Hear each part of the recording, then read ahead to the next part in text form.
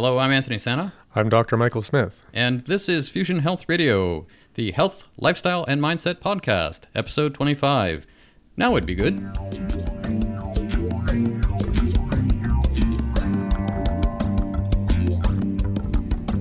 Welcome to Fusion Health Radio, your source for inspiration, information, and insight on what it really takes and what really matters on your journey to abundant health. Welcome back to Fusion Health Radio if you're a loyal listener, and thanks for tuning in if this is your first time here. Fusion Health Radio is an opportunity for you to learn something about your health the same way I'm going to for the next hour or so. I'm Anthony Santa. I'm the host of this program. I'm in studio today with Dr. Michael Smith. And Dr. Michael Smith, please, once again, tell our listeners who you are and what you know. So I've been practicing integrative medicine for over 20 years. I do that by combining the leading edge sciences of functional medicine and what people nowadays call evolutionary nutrition with the vast wisdom and experience of traditional Chinese medicine. And you've been doing that for a number of years? Over 20. Over 20, wow. I'm very humbled to be able to sit here with you. I'm Anthony Sena. Again, I am the producer of the show, and I help Michael draw out answers and to figure out all this technology that's sitting in between us as we record these episodes. Something of a online marketing smarty pants is what I like to call myself. And here today, we're talking about something that Michael and I briefly talked about the other day. Something about, I think, motivation, procrastination, that kind of crossed our conversation there. Tell me a little bit more about what we're on about today, Michael. Well, I mean, it's a fundamental thing for just about everybody I've ever worked with in the clinical sense, and probably a lot of other things that I've been involved with as well, that at some point each of us is going to have to do that, on your mark, get ready, and go. Or how does that actually go? On your mark, get set, go. Something like that. Something like that. Anyway, but it's that willingness to actually go. And for a lot of people nowadays, there's sort of the what do they call that? Perfection there's a word I'm missing here. And I can cut this out as I... Okay, so it'd be what we would call perfection procrastination, right? Or the other one might be kind of information constipation, where, what diet should I take, or what exercise should I do, or should I tell my partner that I'm, out of this already, or that I really want to go deeper, or, whatever it is that we're on the fence about. At some point we have to get over the fence or just jump off the fence. The phrase that I know is option paralysis. Yeah, that's even better. Yeah, and that's when you go to the grocery store and you see 18 items of something instead of 3, and you just can't make up your mind. Yeah, so I just wanted to speak to that because there's a lot of what you might call mini opportunities or little experiments that you could do with yourself to just get into the habit of just being able to kind of go with that idea. Well, now would be good, even for this little thing. And as we get more practical, tangible experience with making those kind of discernments and moving into action instead of paralysis, that becomes our more go-to way of being in the world. And honestly, it's really about autonomy and trusting yourself. It's our birthright as beings to come into the world and kick ass. To make it sound all badass or cool, or say ass one more time. I don't think that's technically a swear word. You're listening to Fusion Health Radio, the kick-ass podcast. Yeah. Well, I mean, because what's the opposite? Depression, oppression, indecision, anxiety, waiting to see what if, and inevitably that becomes such a memory of how we are in the world that we just become more, it's like being buried knee deep and then hip deep and then neck deep, and pretty soon there's nobody left to watch what happens next.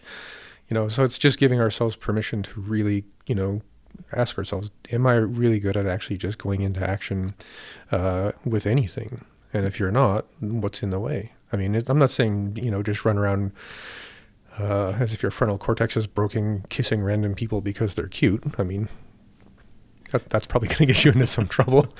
You're just waiting for a comment on that, aren't you? You know that the listener out there right now is going, what, this guy?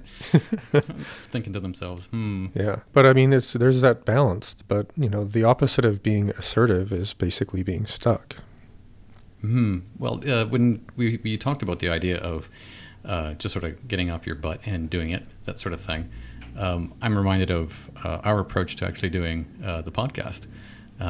This is episode 25, and we've got a couple of episodes, ideas and that sort of thing of what we wanted to do and how we're doing things. And the idea of being consistent and persistent is one that I use in my own business model, and one that I sort of coach others to subscribe to in order to get anywhere with their online marketing and such. And I notice how that's something that we haven't been doing. I feel sort of like almost sheepishly guilty talking about, get up and do it. And here I am, sort of somebody who's not really been doing that. Well, I mean, we did take a bit of a break with the podcast, but I was away dealing with some family stuff, and then I think you had gone on a trip. So it's not like we weren't, Sure. in any way, being totally procrastinating.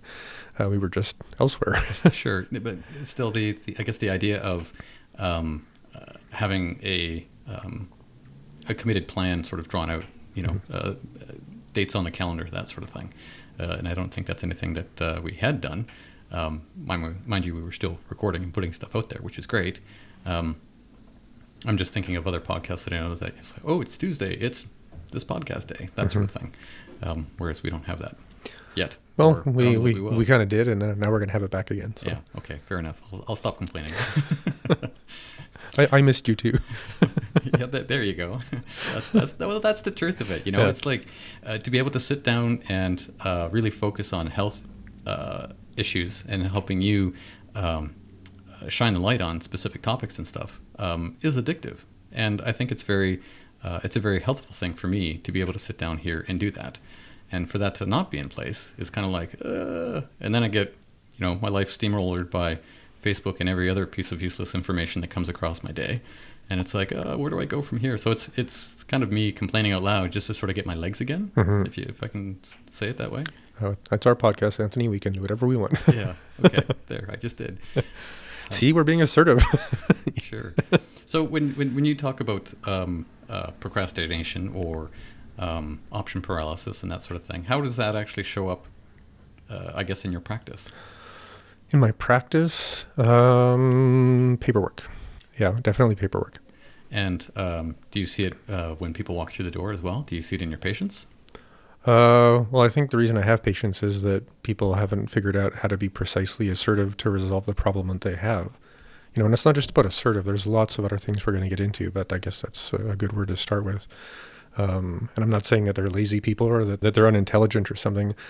I mean, they're patients. They're people who have problems that if they knew how to figure out, they would have figured them out. Mm-hmm. So I don't think in any way that they're doing option paralysis. Although, there are some people that are definitely, I would say more in a state of overwhelm, in the sense of family, life, kids, money, work, symptoms, fatigue, pain.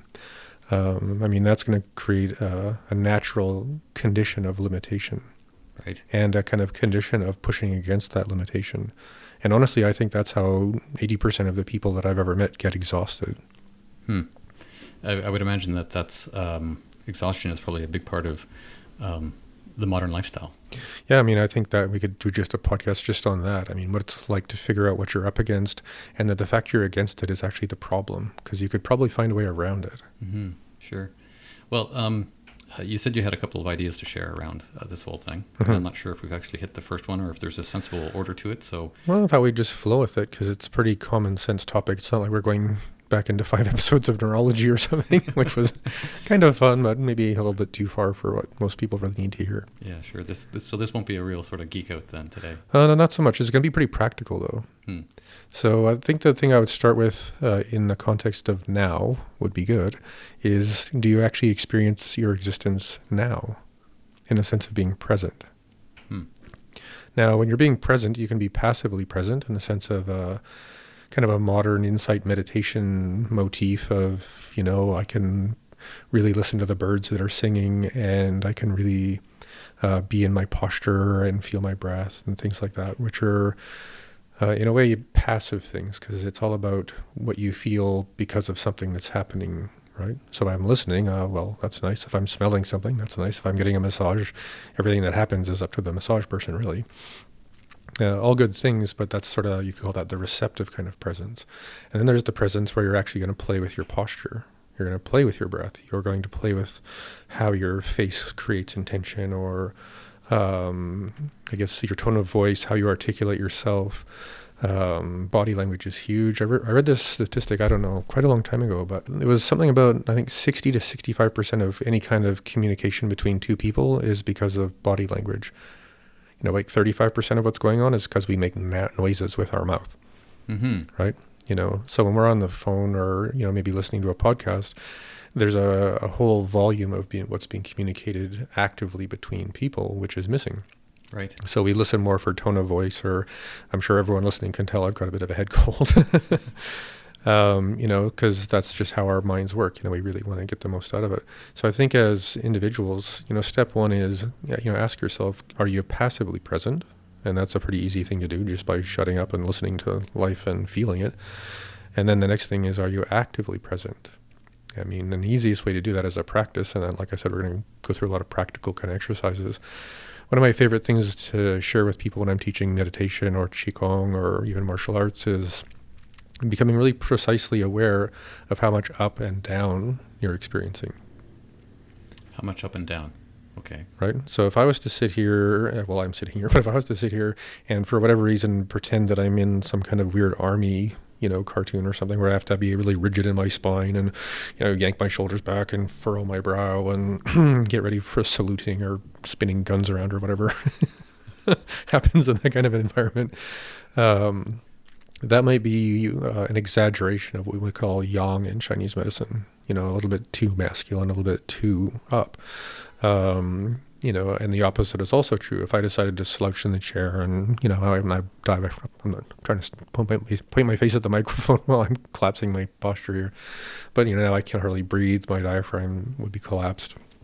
Anyone walking by would think that I must be really, really tired or really, sad or something like that. So that would be too much of the passive, too much of the allowing things to just fall. But it's a really fun thing. Well, maybe fun isn't the right word, but I think it's fun. To just play with that posture of being up and then being settled. And as you over-exaggerate the up with your spine, and please do this as you're listening, take it a little bit too far. And then as you settle, try and settle into that nice, erect, poised spine. And then you can kind of fall down into the down, but still maintaining enough up inside of it that you still feel poised, but you feel settled. Mm-hmm. In martial arts, not to gore anyone's particular style here, but when it comes to sparring, sport fighting and things like that, you see people bouncing around with their hands held up, and I'm just going to do some quick math here because it is really funny and it does make a point. If you're jumping up and down, to try and fake somebody out or, stay fit or something, if you do the math, you're only really able to do anything effective 1/4 of the time. Because 1/4 of the time you're pushing off the ground, 1/4 of the time you're kind of floating in space, 1/4 of the time you're falling back to the ground, and for 1/4 of the time you're actually both feet on the ground, able to swing left and right or actually do something effective if you were to hit someone. Or if you were to try and, blocking, if you're foolish enough to try and block in a fight, you can't really block in any way effectively if you're bouncing around. So you've just cut your tactical efficiency or effectiveness in 1/4. Now you got your hands up and you're jabbing and poking and bouncing around. So you're basically doing the same thing with your hands. You're hopping up and down. So again, that's 1/4 of the time when you're in movement, you're actually effective. And hopefully you've been doing this long enough that at least you time it well so that when you are that 1/4 of the time enough down, to be posted or rooted in the ground, and your hands are actually loose and ready, because now they can make a decision. They're not undoing a previous decision. Now you might be able to do something. So when you do the math with a sense of, I don't know, I'll admit it, judgmental behavior, people who are bouncing around sparring are only effective 1/16 of the time. Right? Whereas if you sort of stand there deeply rooted in your posture, a good balance of down, your weight's really, really connected to the planet, all your muscles are ready to go, you're not holding your hands in some weird, mantis shape or a really clenched fist. Now they're more like antennas than they are clubs. You're effective 100% of the time, no matter where a person is. And is that something that you actually practice or have? When you describe this sort of bouncing around, I'm thinking of somebody like Muhammad Ali just sort of floating like a butterfly, all over a boxing ring, that sort of thing. and I can't remember which fight it was. I think there was one where he was actually doing that, and the opponent was just sort of walking around after him, just sort of sure-footed, flat-footed, and it looked almost like it might have been George Foreman. I don't know. It looked like that fella was just doing it wrong because of the way that, I've seen boxing videos and that sort of stuff. But he was a tank as opposed to this, butterfly. Well, I think when you add ropes, a referee, the fact you get paid millions of dollars to entertain people, so dragging out, typically is going to, if you were really, really good, you just walked up and punched somebody in the throat and they, went to the hospital. I mean, where's my check? I don't think you're going to get hired to do a lot of entertainment violence, which is, MMA and boxing and, now like, I don't know, it's even in the Olympics where there's, judo and stuff like that and other combat arts that are, more like sports and stuff. But anyway, not to go too far afield in that example, but it's just to say that, the more you're aware of that up-down within your body, within how you walk. Another example, which isn't exactly specific to the up-down opportunity, but it is about being embodied. If you like to run, one of the coolest things I've ever come across is to get music that has exactly the rhythm you have with your gait. So if you have a certain number of footfalls per minute, or, per 5 seconds, you can, clock that fairly easily and then go onto a website that's, got that kind of gait specific rhythm music, and you just type in, this is my gait, and they'll give you 20, pieces of music or even made up like electronic music you can put on your headphones. And I love doing this because when I run, I trail run, and I put my headphones on, and sometimes I'm with people, sometimes I'm alone. It's dancing. I'm running through the forest to music and I'm dancing. And if I'm leaping over, logs and avoiding branches and stuff, it's almost like I'm kind of, in sort of the martial arts sense, I'm dancing in and around spatial objects, right? So I'm almost, I don't know. It's a really great kind of training for me. So just to get that clear, for me and probably for the listeners as well, you're running or dancing, as you call it, to the beats per minute of a particular track. Mm-hmm. Wow. And it keeps you really consistent. I mean, if I could run in circles around like parks and tracks, then I would probably even get more out of that because I wouldn't have to be potentially distracted by the, changes in the topography that I'm running on. But I prefer to be in an agile kind of running because I don't run competitively. I don't run long distance. I just like to run. Mm-hmm. And you're not doing parkour. So you gotta not yet. Not yet. For those of you who are listening, parkour is that lovely form of entertainment you see where you see guys running through the city, hopping over railings and over buildings and doing somersaults when they land at the other end and just keep on running. Those people are like superheroes. It's just, I cannot believe what those people are doing. Yeah. You want to hear a really interesting parkour story? Sure. Some guy who's in his 30s got into it, and his family was going, wow, it's amazing how fit you've gotten, how fast. And, he wasn't doing parkour with his family. He was just out doing with his friends and trying to get his mind right about something in his life. And he had friends that were into it. Anyway, his grandmother had some kind of illness diagnosis and was, feeling like this is it, it's going to go badly. And for whatever reason, she just said, I want to do what Randy's doing because Randy got really, really healthy really fast. And everybody's like, what's Randy been doing? And it's called parkour. And this little old lady's like, okay, I'm going to go learn some parkour. And she thought it was like Tai Chi or something, right? So goes to the park and like, I want to learn some parkour. And all these little, crazy primate kids that are climbing all over everything said, okay, old lady, sure, we'll try and get you started. And they got her started jumping from the bottom of the stairs in the park onto the first stair, and then up each stair. She jumped up all the way up one stair at a time, then down one stair at a time. And then after she felt like she could do that, maybe after a week and recover and, didn't fall down, no broken hips or anything, she started jumping 2 steps at a time. And then she would run and get to 33 steps. And it took about a year. This now 61-year-old woman was like running and jumping over stuff in the park. Wow. She wasn't doing like, rolls and flips and anything crazy like that. But she went from, I might need a walker and some pills to I'm chasing these little kids around the park and leaping over stuff. And well, that's a pretty excellent example of now would be good. Yeah, well, that's the thing. Now would be good because once you become embodied in a way that meets your personality and your environment and I guess your lifestyle, there's really no excuse not to apply that same kind of joie de vivre or, joy of life to whatever actually is kind of haunting you in your life. You know? Yeah, well, it's a great example of how the body doesn't really have limits unless we think they do. And it's the same with your life and Right. your inner world. Mm-hmm. I mean, and honestly, I mean, it's not the elephant in the room, but I think that's where most of us are actually the most afraid. Between our ears. Between our ears, lying in bed, the dark night of the soul or whatever, just wondering, if I'm feeling messed up, I can't trust myself because I'm messed up to get me out of this mess. Right.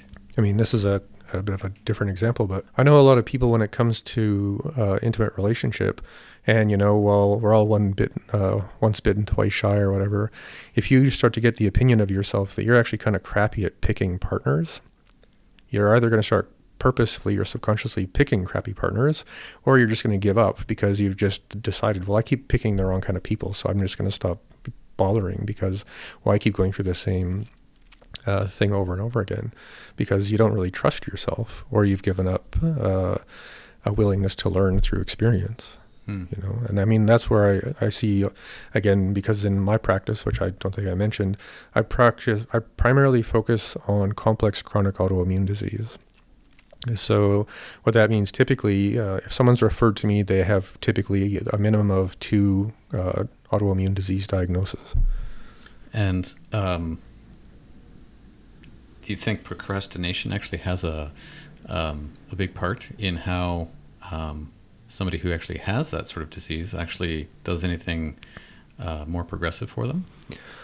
Well, I don't know if I'd just point my finger directly just at procrastination. I think I was speaking more to the that really challenging inner world part where, okay, I've been given this illness and maybe it's in my family, or maybe I, had some kind of injury that set it off, or we all know, I was really stressed out that year and I can appreciate why things went sideways.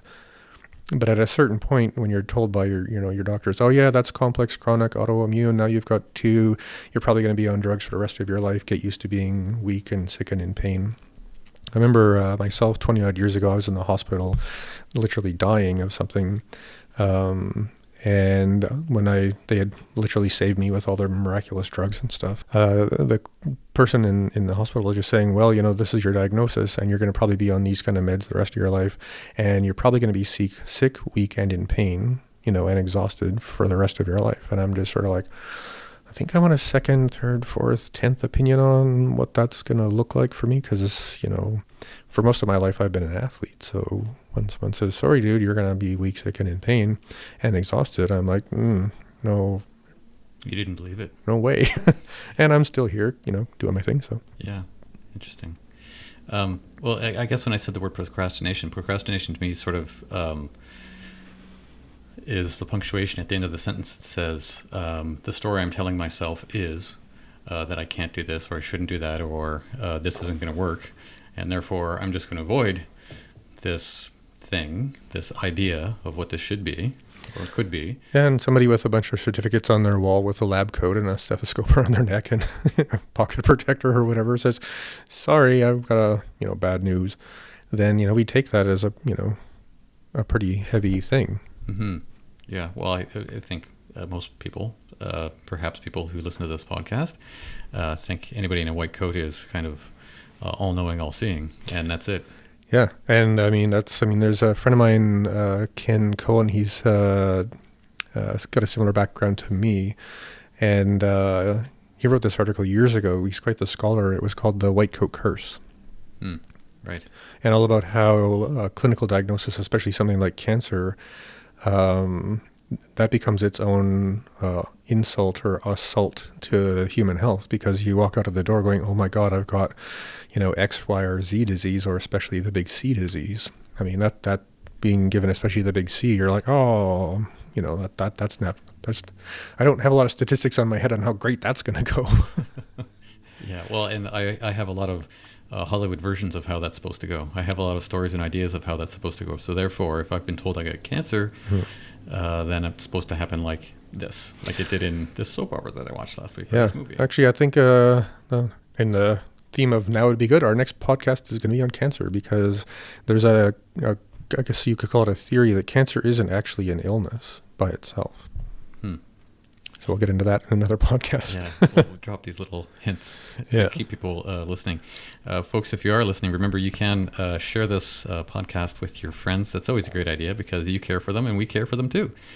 Fusion Health Radio is something that Michael and I do on a regular basis. And we do this gratis, I guess. Yeah. Just because Mike's got a lot of ideas in his head and I got a whole lot of recording equipment. And it might help people. And it might help people. So seriously, if you do like what you're hearing on the podcast, please do let us know. We are on Facebook. And what other ways can people get in touch with us? They can comment on iTunes or Podbean or Stitcher. Yeah, there is the Fusion Health Radio Facebook page would probably be the easiest because, everyone's on Facebook. So, I mean, my website is integrative.healthsolutions.ca. You can contact me through that if you have a question. Great.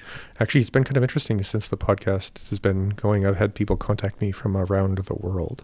That's pretty awesome. Let's see, what was the last one? And they were all saying like, who's that guy you're talking to? Yeah, He's so smart. I want his phone number. He's got this great voice. Was the last one? Last one was Egypt, and before that was India. Well, that's exciting. Yeah. Wow. When I looked at the stats, when I uploaded the last episode, we had listenership throughout the United States, which is kind of interesting because this podcast isn't listed in US iTunes, is it? I think it's just on iTunes, but it's more easy to get stats in Canada because we're in Canada. Right. Well, I saw that we had people listening in Tennessee, in California, Florida. So if you're listening across the states, hi. Thanks for listening. Got a question? Shoot us an idea for a show. Right. Okay, so let's get back to the show now that we're done promoting what we're doing here. The idea of the podcast now would be good, talking about procrastination and being more deliberate in how one's body is actually flowing through the world. Yeah, if I can summarize. Yeah, I mean, the basic kind of umbrella for that stuff around balancing your up and down and, I don't know, trail running or whatever, being in your body is just about being present. You could say not distracted. Mm-hmm. I mean, if you can find a hobby or an exercise thing or, playing music, singing, anything that just, you've got a lot going on right now, so you can't be in that scary closet in the back of your mind that says, oh, come on and play with me. Because if you stop playing with that thing, it goes away. Interesting. Yeah, I guess it does, eh? What's that story about which wolf you feed? Yeah, I mean... Do you know that one? Can you... Well, it's been kind of done to death, and as a person with an Indigenous background, I always feel a little bit, embarrassed at using native stuff that's been flogged. But basically, there's a wolf of anger and a wolf of fear, and the one that wins is the one that you feed the most. It's also been said fear or love, anger or love. I mean, pick two things, pick five, pick everything. Feed the wolf you want to be. Today on Fusion Health Radio, we're selling wolf chow. What's funny is I used to actually raise and sell wolf hybrid puppies, so I've got a lot of experience with wolves. There you go. You said you had some other ideas to share around this, some Yeah. other sort of, what did you say they were? Practical exercises. Thank you. Brain fart. Did you see that, folks? You should smell it. Oh my God. You said you've got a couple of other practical exercises to share? A few hundred, yeah. So I think the next thing I'd want to talk about is, if you're not sitting or standing or walking or whatever you might be doing, listening to this going, yeah, I can't wait to do the next fun thing in my life. The next exercise should be something to help you get back to that. Because let's just say 50-50 people hearing this are going, that's a really great idea. I want to get out on the trails and start running or get some of those, gait rhythm things going. Yeah, anyway, so if you're not feeling totally inspired and ready to go, then let's go into that closet a little bit and do some work. Mm-hmm. So there's an exercise that I ask people to do, literally, and please try this, even if you are feeling all, full of piss and vinegar, just because it's a really good way to get to know how you think about yourself in the world. So the exercise, and I think I just put a blog post out about this a while ago. It's called the best use of sticky notes. Okay. So let's say you've got a stack of yellow sticky notes and a stack of blue ones, or whatever color you've got. So I'm going to say I'm going to take the yellow ones. I'm going to write down on each little sticky note one memory or experience or trauma or interaction or whatever that I feel was very negative. Now, it could have been negative because of what someone did or said to me, or what I did or said to someone else, or what my parents or teachers or ex-lovers or whatever, brought into my experience that I'm still carrying around as a negative.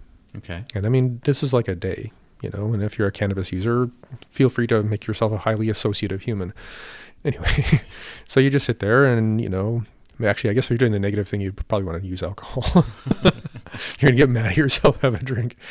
And you just put those all up on the wall. Try and get to around like 30 to 50 different things that you can look at and go, yeah, that stuff I still kind of carry around with a bit of a grudge, or maybe it keeps you kind of ducking in the world a little bit, avoiding more of that. And then either the same day or an hour later or after your cannabis infusion, then you're going to take the other ones, say the blue ones, and you're going to write down on each little sticky note something that you know is, and feel is a very, very positive thing. A successful thing. I often make the joke, if you're not sure what to write down, just write down, ate food, did not stick fork in eye. Okay, good day. I'm a rock star. Fed dog did not kick it. Yeah, there you go. Wiped a bum. Whatever. But I mean, obviously you're trying to pick things that you probably would share with someone in a conversation about who you are and what you're about and what you're like. And, I guess if you're on a date, this is my resume of cool. Mm-hmm. So you've got your yellow wall of, shame and blame and, sadness. And then you've got this blue wall of, wow, I actually do see that as a person, I am effective in the world. I can be decisive. I can be successful. Even accidentally, there are going to be wins in life. Right. Okay, so you've got the good list and you've got your bad list. Then what? Yeah, so now you're going to sit down and this exercise is actually called the exercise of perspective. Okay. Right? Because right now it's really about judgment. Okay. So you're going to look at the yellow wall and just sort of go through it and grab any one of the yellow stickies off of that wall if you think it's taught you something and made you a better person. Okay. And now it goes over to the blue wall. Well, the blue and yellow wall. Okay. And then you're going to look at what's left and you're going to say, okay, this is actually what I have to do with what you might call your spiritual work. Or, if you have a friend who you kind of talk to about your inner bits, or you go to see a therapist, which I think everyone at least once a year should sit down with a counselor and say, wah, or something. Right? So that's the wall of inner work. Right? Then you're going to go over to the other wall, focusing on the blue ones, and you're going to take off that wall experiences and memories and successes that you use to brag in a way that you're kind of holding up your ego with this thing in a way that isn't really authentic. And that goes over onto the wall of inner work. Usually takes people 3 or 4 hours, and when you come back from that, you're going to be a person who's going, I really get to, I really have a sense of who I am in the world, what work I really do have, and the fact that I have this giant wall of evidence that I don't suck.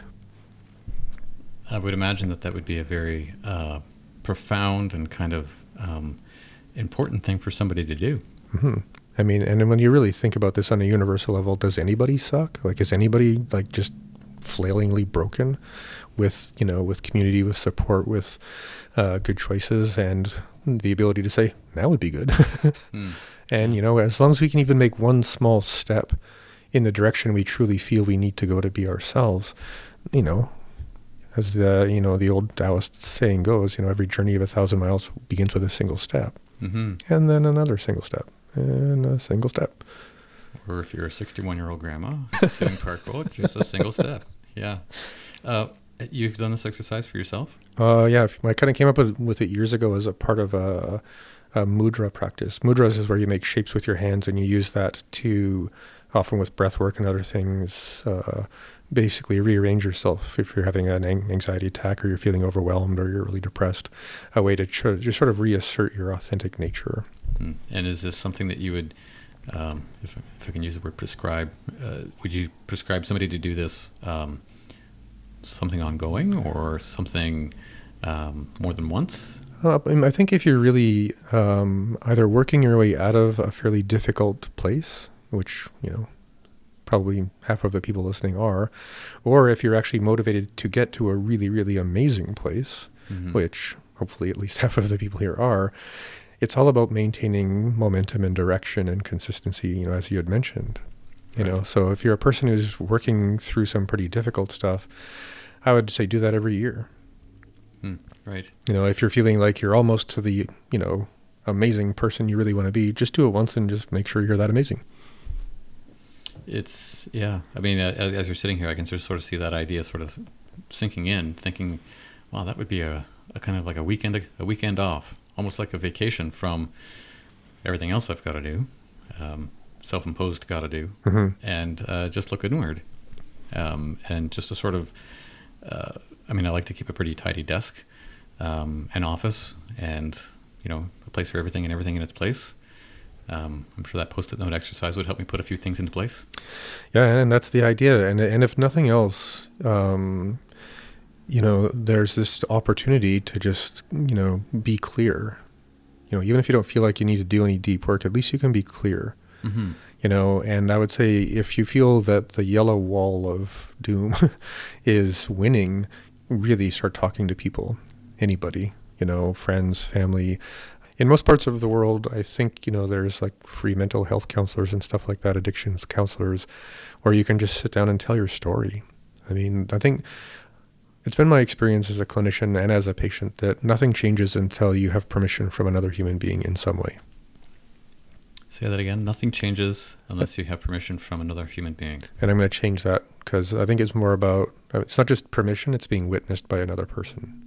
Okay. And I think in being witnessed, you've suddenly kind of almost given yourself permission, because if it's okay for the other person to know, what's really kind of cooking in the wrong side of your life, you have a witness, you have an ally, and you're no longer as stuck as you were because now it's really true to the world, not just your deep, dark secret.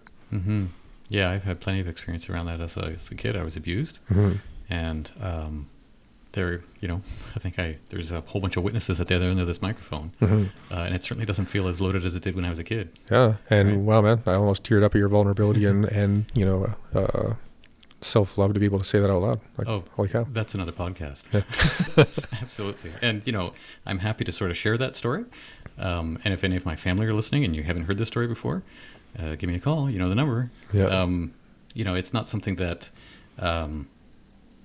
I think in my own sort of self-love, self-growth process over the years, I have learned to realize and appreciate what that experience was, and how it's helped shape who I am today. And I like who I am, so that can't necessarily have been a bad thing.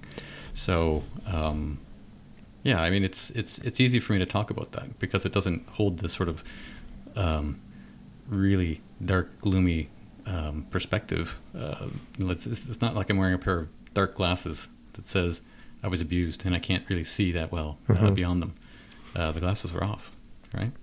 So, but anyways, I digress. Again, thank you, because maybe 1,000 people who are going to hear this are going to give themselves permission to start talking about what they've experienced. Sure. Well, like I said, I'd be happy to offer that story another day on a podcast. And if you're out there listening and you want to hear more about that sort of thing, please do let us know. That would be a bit more motivation for me to actually share that story. If we decide to do that, I'd be happy to share, my fairly scary childhood experiences. Yeah. You have some other sort of approaches, ideas to share? Yeah. So again, if we're talking about now would be good. And if, again, you're not already, running out the door to get going into what you want to do next with your life, sometimes it's a good idea to explore with sort of the innate functions of yourself as a being, or the innate functions of the mind. So there was a podcast we did a while ago. It was called Emotional Intelligence and Traditional Chinese Medicine. It was all about basically the instinctual attributes of the mind. So, if you're feeling a lot of anger It's actually because you're not using your assertiveness very well. If you're feeling a lot of grieving, it's because you haven't given yourself an actual kind of grace period, almost ceremonial period of time to really go deep into the grieving process. And we live in a culture that really has no time for grieving. So, get over it, take a pill. That's not my advice. I'm just making fun of people who think that's a good idea. If you're feeling a lot of anxiety and fear, it's usually because you don't actually have a lot of memories of what it's like to feel ready, in the sense of athleticism, or that would be good, just in the sense of trusting yourself. Mm-hmm. And I could go around the whole thing, but that's a whole other podcast. But it's just being able to go, okay, am I instinctually being an assertive person? And if I'm not, what are the other instincts that I'm being called to become a whole person through? If it is fear that's trying to teach you to be a little bit more deep in self-trust and, living from a place of autonomy. If you are being called to really grieve something in your past or even in your present, but you're not really sure how, or, afraid it's going to take too long, or it might take you out, or, afraid I'll just, completely lose it if I do that. Another one of the most potent instincts we have as sentient beings is being able to image things out in the sense of being creative, or to use our imagination to actually solve problems. I think as adults, when someone says, you're just not very imaginative, you're thinking, oh, that's for kids. Using imagination, who's got time for that? Yeah. As soon as you say that, it just makes me think of coloring books for adults, Mm-hmm. And why they're so damn popular. Right. It's because all of a sudden these people, let their creativity out of the little small dark corner of their mind and went, oh my God, I can do this. Yeah. I mean, I think if I was to hire someone or had a big company and I had to hire lots of people, I'd probably be more prone to hire someone whose resume had some kind of thing that included, I'm an artist and I like to, They might also be an engineer or a computer specialist or a clinician of some kind, but I would be more likely to trust someone with creative problem solving who has some kind of artistic, imaginative capacity. Because, you have to be pretty present to do art. You have to be not only compelled to work with your dark side. I can see a lot of artists have found a pretty creative way to deal with their dark side, but at least they're doing it creatively. Sure. So if you're a person who, is trying to wrap your mind around that whole now would be good, how do I get started, who's holding me back, what's, rattling the gate, come on, let me out of here. Get as instinctual as you can with how you live your life. Instead of being angry, be assertive. Instead of being afraid, find a way to get more deep into trusting yourself, solving problems. When you say afraid, it just makes me think of the word curious. Mm-hmm. It's coming from a place of curiosity is something that has served me so well in my life, helping me deal with all kinds of issues. And knowing that there's curiosity that's sort of motivating my questioning of things and my experience of things has always just made it okay to be in a really crappy place. It's like, okay, well, I'm here, but I wonder what would happen if this happened, or I wonder why this is happening, and wonder why this could be different over here, but it's not different over here. Like, my brain just goes there automatically. It's the default. And that is courage. I often I talk to people about the bungee cord of your mind. Some people allow themselves to kind of go really far. Some people don't let themselves go very far in the sense of jumping off of a bridge with an elastic band tied to your feet. Some people, just because of, multiple years of being kind of at the same bungee cord, either need to get a longer one and find out what's really behind door number 10 in the dark closet of your mind. Just, you got a bungee cord, you're going to yank back real quick, don't worry. But just to see what's in there. Other people, you need a shorter one. You're stuck in this kind of mental masturbation of, I'm just going to keep going back into this closet and go this far and go, oh my God, this is really terrifying. And then you come back to your day and you're like, ugh. So you just shorten up that bungee cord, you go, no, you know what? I don't need to go into that closet. I know the result of going in there. And I'm glad you brought up curiosity for another reason, because anytime I'm working with someone who's dealing with any kind of addiction, step one, can you just be curious for like a day or a week? Just be curious what your life would be like without that substance or a thing, whatever it is, just be curious. The result of taking that or doing whatever you're doing. So be curious about what it would be like to, try another tack. Yeah. And then it's not black and white, What would it be like if I didn't, for lack of, I guess, a greater example, drink this drink, or toke that toke, or whatever abusive thing that you're doing? It could be Facebook. What would it be like if you actually just left it alone for 3 days or whatever? Wow. I'm sure that half of our listeners right now are just going like, no. Yeah. I can go without booze, forget that. Really? But my Facebook, my people need me. Yeah. Those cat videos, where would they go without me? And this actually brings us on to the next thing I was thinking of in the context of now would be good. What keeps most people really distracted or busy, from being able to be present is impatience. And that's actually probably where, addiction came up in my mind, because I was just thinking about that. Because almost everything I've ever done that would be classed as addictive behavior only happened when I was impatient. Impatient with what? Anything.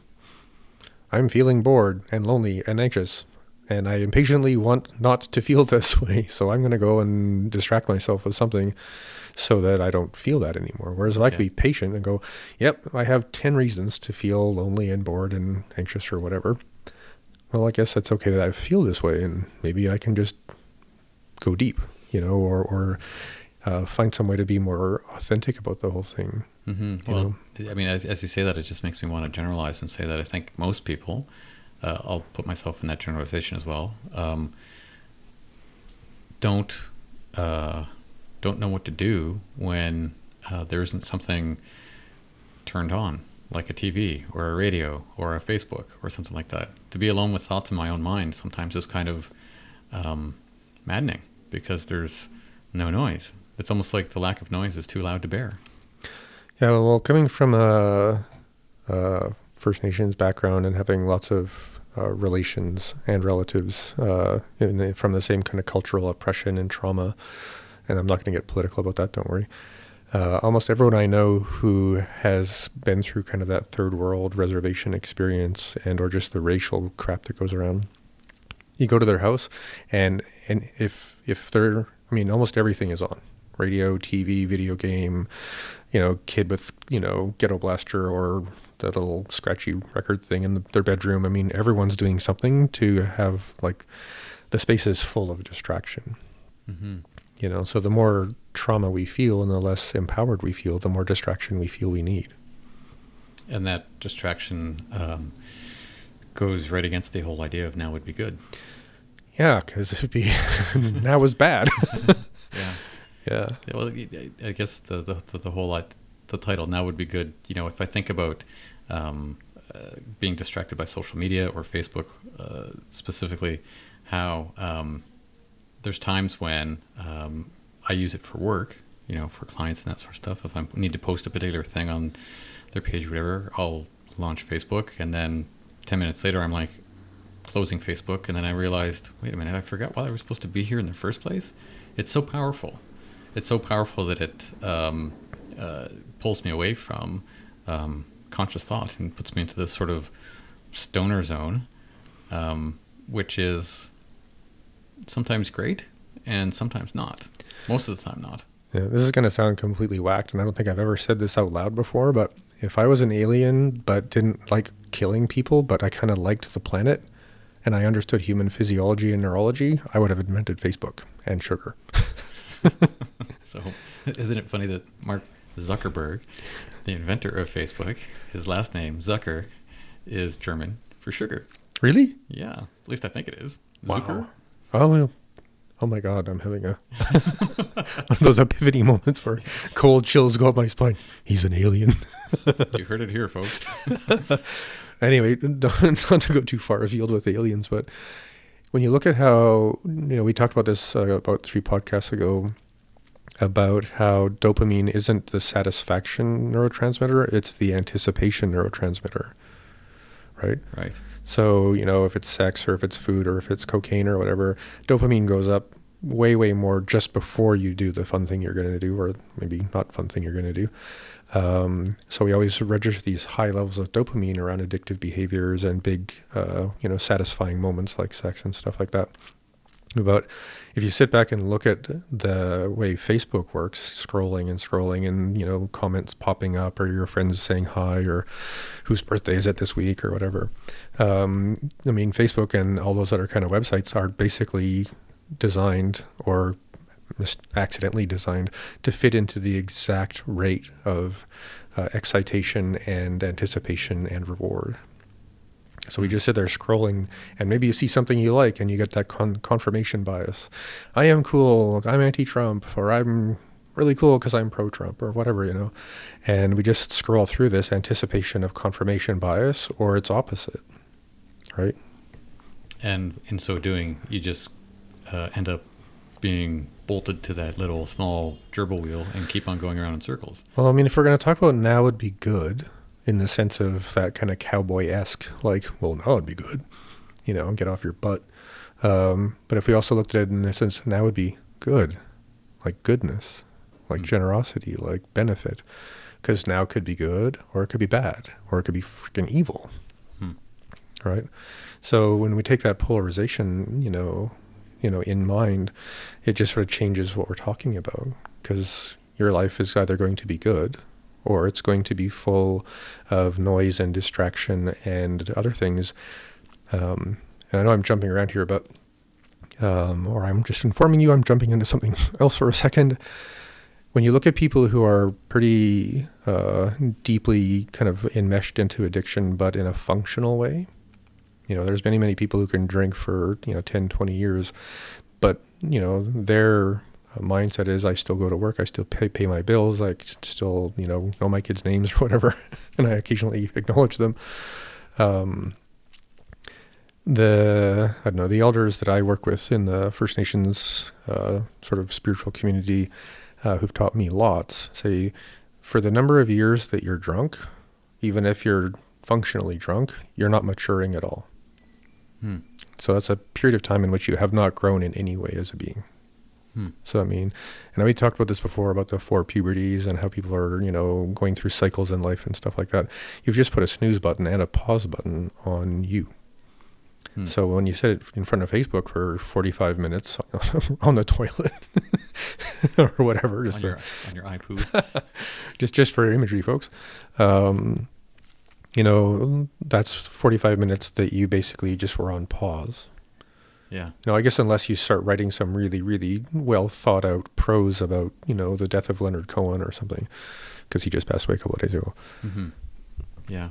The social media pause is something that I find myself caught in for brief moments of time, and I absolutely hate it, because I'm so, when I'm actually working and sort of on task and focused on something, and then I need to put something up on Facebook, an ad or something like that I'm creating, all of a sudden the sugar-coated Facebook starts to creep in and take over that sort of focus. And it's a real struggle to maintain that. Yeah.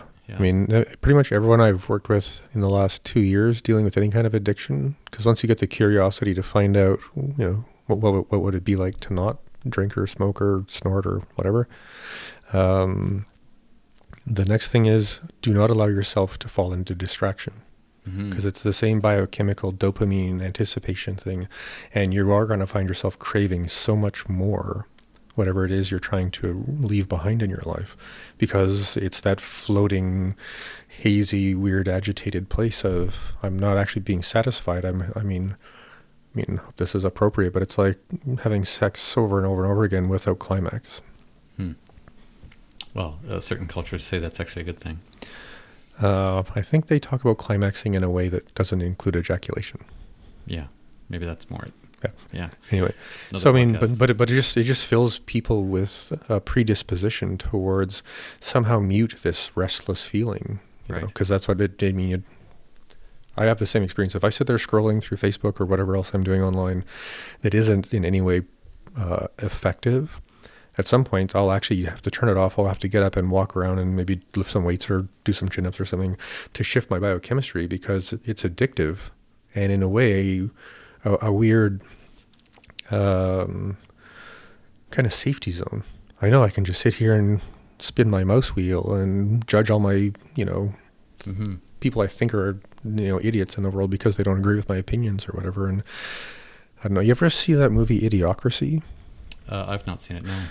I highly recommend that, although now it's considered to be a documentary instead of a comedy. Because I think in that movie, although it happens in the future, Donald Trump was the president or something like that. So, because 10 years ago, that was just something people thought would never happen. And we're laughing in a good way, I think, about that. Well, I mean, it's got nothing to do with me. I live in Canada in the sense of politics. And if you think my opinion is, aligned with yours or against yours, I don't really think I have an opinion about the whole thing. I'm just, I'm just a person who really, really keeps having conversations with people about how much better we could be doing in any way. If it's Western medicine, if it's the economy, the environment. I mean, the system that's set up is like Facebook. Mm-hmm. Okay, there's two parties, just two, yeah, two. And then there's all these interference things between them. Yeah. So when we vote, does it really matter? Yeah, but not in the way that you'd think it would. My brain's already starting to hurt thinking about U.S. politics.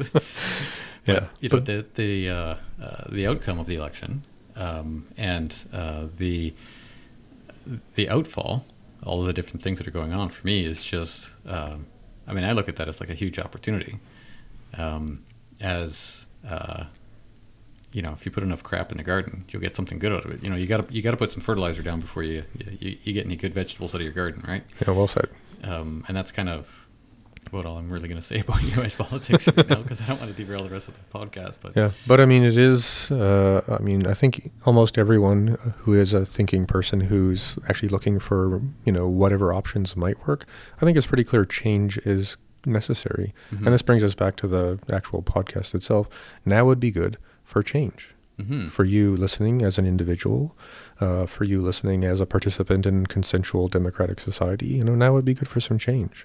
Inside your mind, inside your muscles, inside your belly, a sense of belly fat or muffin tops or whatever you're worried about. or lack thereof. Or lack thereof. Yeah, well, it seems like it's a ripe time in society, in Canada, in the United States, North American society, to sort of really look at how, I'm going to speak personally, how it is that I actually show up in the world and what it is I want to do about it, and how it is that I show up in between my ears and what I want to do about it. I keep seeing all these outward things that are kind of like, quote unquote, wrong, and how people don't like them, or this is happening bad and this is happening bad. Seeing Facebook posts, hurry up 2016 has been a real dud. Right. What else can go wrong?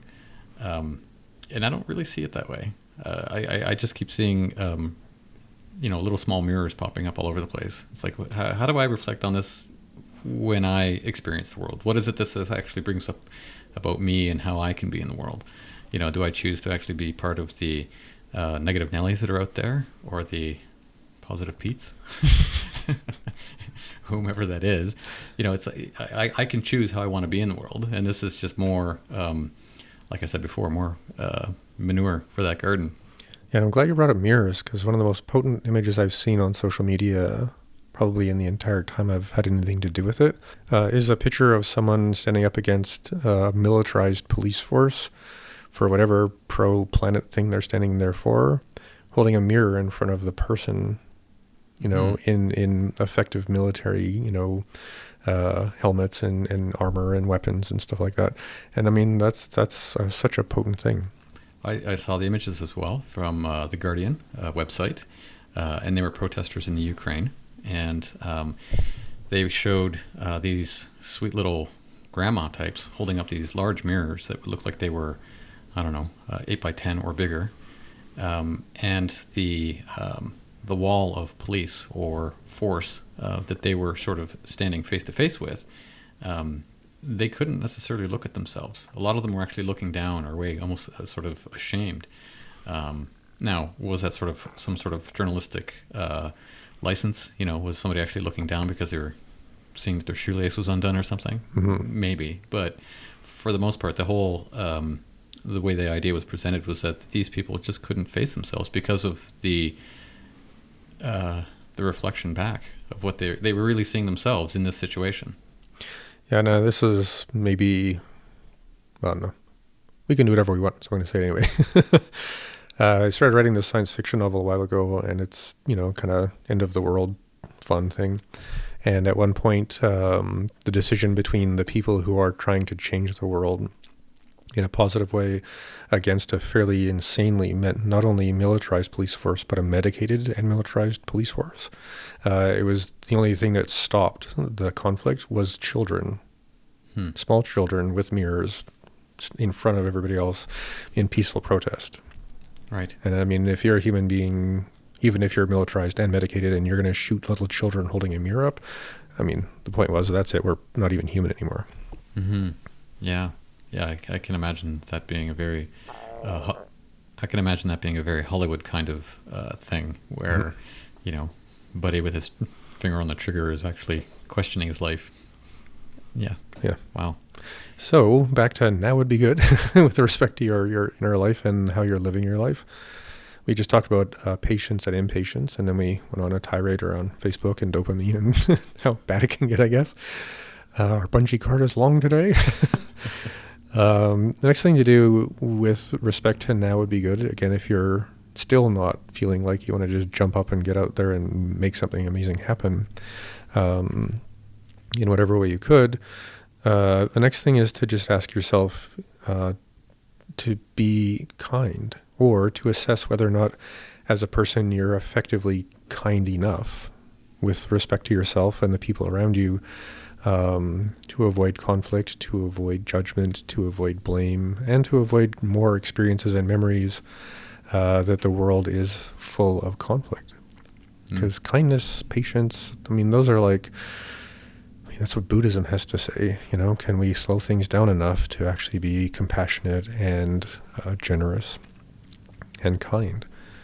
So if you're able to be kinder with yourself, you don't have to be the kindest person on the planet, but, I think we could all be less jerks to ourselves. Mm-hmm. Yeah, and it's free too. Mm-hmm.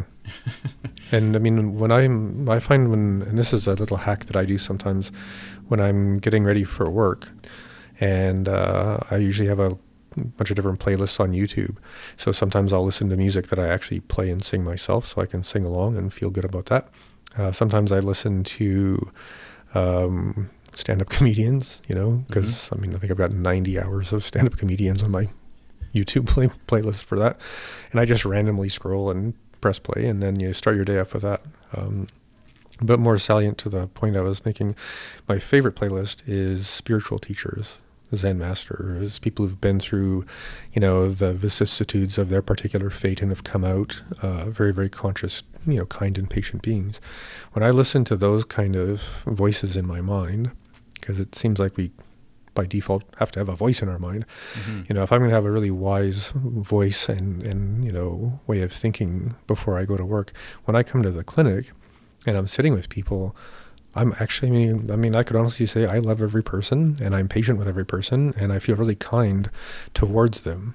Whereas if I don't do something to set myself up for my day that is positive and I'm not having a great day, or I didn't sleep well, or, whatever else, when I'm sitting with people, I'm actually impatiently just trying to get through the filing, and the interrogation, or, interrogation's the wrong word, but, when you're asking all the questions you have to ask people to do a proper diagnosis. Yeah, you would be more concerned with the task of actually getting through your patients instead of actually focusing. Or if I'm trying to make a point as an educator, because doctors are primarily meant to be educators, and I'm not really conscious of the person I'm speaking to, and I try and get their attention forcefully, which actually just happened a couple of days ago. I made this, 17-year-old girl cry. And I was trying to get her attention in a way, but I wasn't really watching her body language or really, and her mother was in the room too, so I was looking back and forth. And I'm still carrying that in my heart right now, just like, oh my God, I was not kind. I could have done that and got her attention in another way. It worked out to be a very good conversation because, when people cry, things change and boundaries shift and stuff. But I just was having an impatient day. Yeah. Wow. Wow. Well, and I can imagine that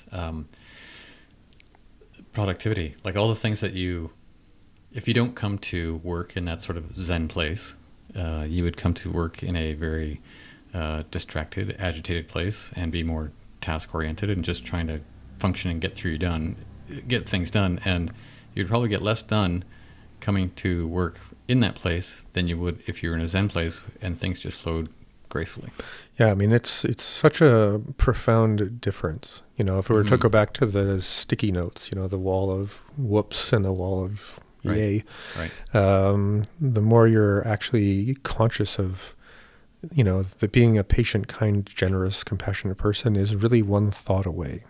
It's just saying yes. Mm-hmm. Yes to life, yes to other human beings, yes to the fact that modern life is going a bit faster than most of us are really used to or have adapted to.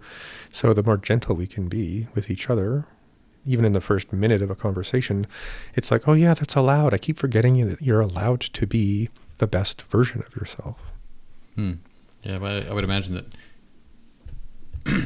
that many people don't trust the best version of themselves because they're not that familiar with who that person is. Mm-hmm.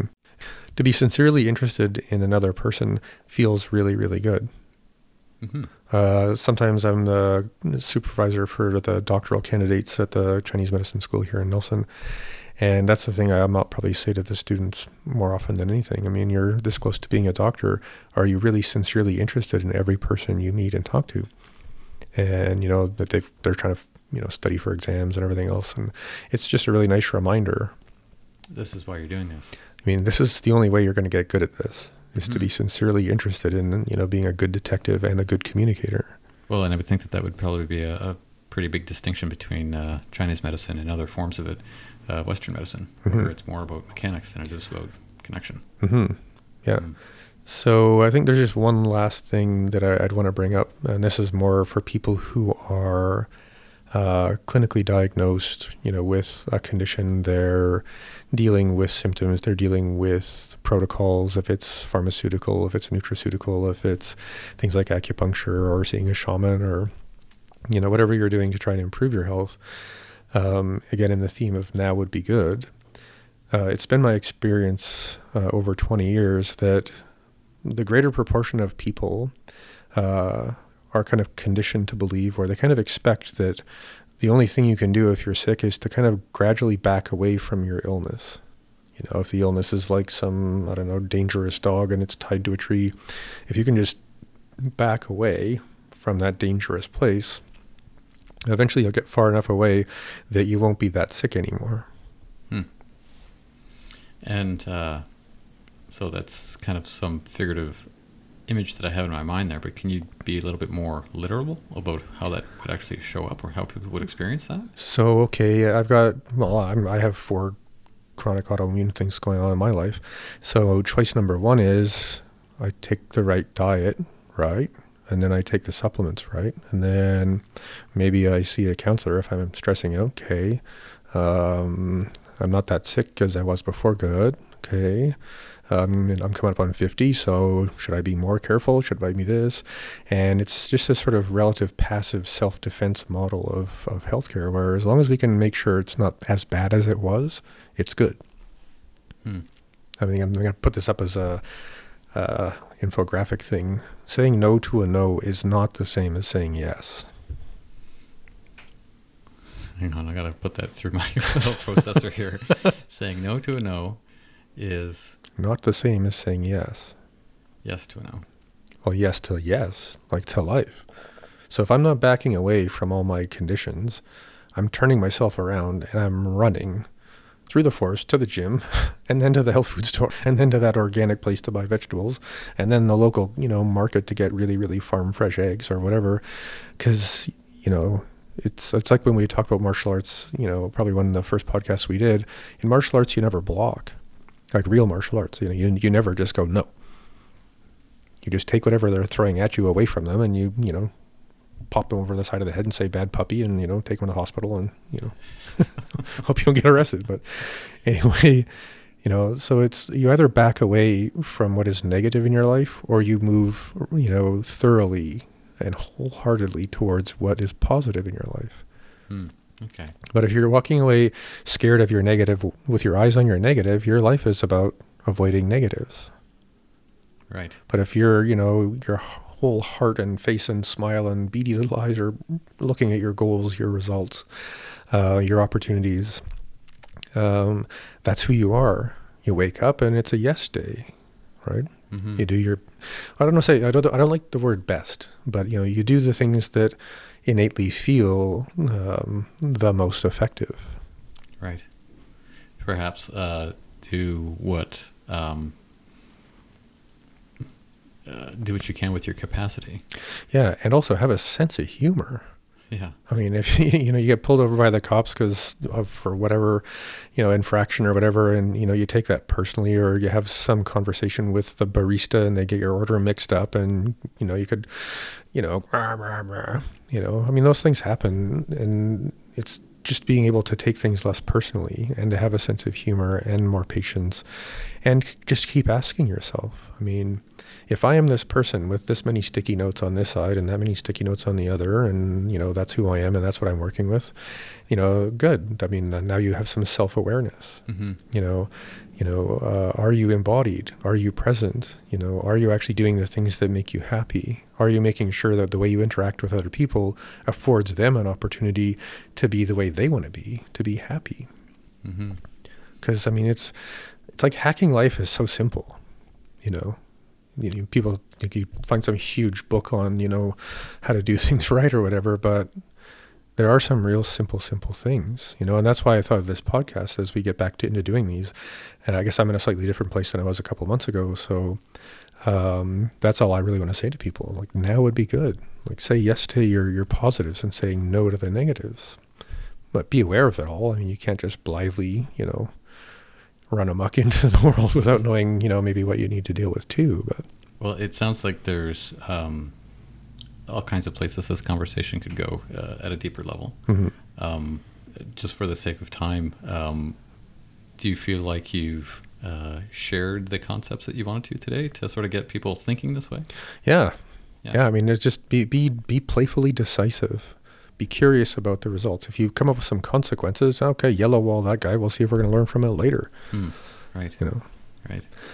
And where are we going to go next with these podcasts? Well, I want to talk about cancer. I was going to do that in a few, but since we brought it up today, I think we should just jump on that one because it's, I think, a pretty potent thing.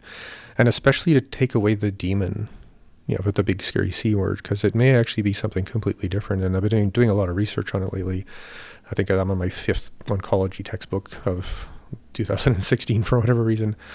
And because you're a nerd, I think. Okay, stop. I'm a nerd. I'm allowed to be a nerd. But I'm a fit nerd. You're the nerd on the top of the pile of all the people that are listening. Right. Who are also nerds. Yeah, but also I want to get into the whole cholesterol myth too, because what I'm seeing in terms of the baby boomer population and the profoundly irresponsible use of statin drugs and their side effects, I really want to take a baseball bat to the whole cholesterol is bad thing. Wow. Sounds like I'm going to be learning a lot more in the next couple of weeks or so. Me too. Yeah, great. This is Fusion Health Radio. I'm Anthony Sena. I'm Dr. Michael Smith. And we want to thank you for listening. Again, if you found anything in this podcast curious or interesting, or you don't like what you heard, any kind of comments or feedback, you can always reach us through our Facebook page. You can reach Mike through his website, his practice website, integrativehealthsolutions.ca. Yep. Check us out online. Please do share Fusion Health Radio with your friends. Just search for it in the good old Google, and we show up all over the place. And I guess that's it for today. One last thing is just a request. If you got a good laugh out of this at all and you think somebody else would, please have some social proof fun and go onto, say, iTunes and leave an actual... not only a comment, but I forgot the word when you actually give us one, or rating, and subscribe so that we get a sense that this is working for people, because that's how all this stuff actually works. Yeah, awesome. Great conversation today, Michael. Thanks. Thank you. You have been listening to Fusion Health Radio. Please add your comments or post a question at Facebook/Fusion Health Radio.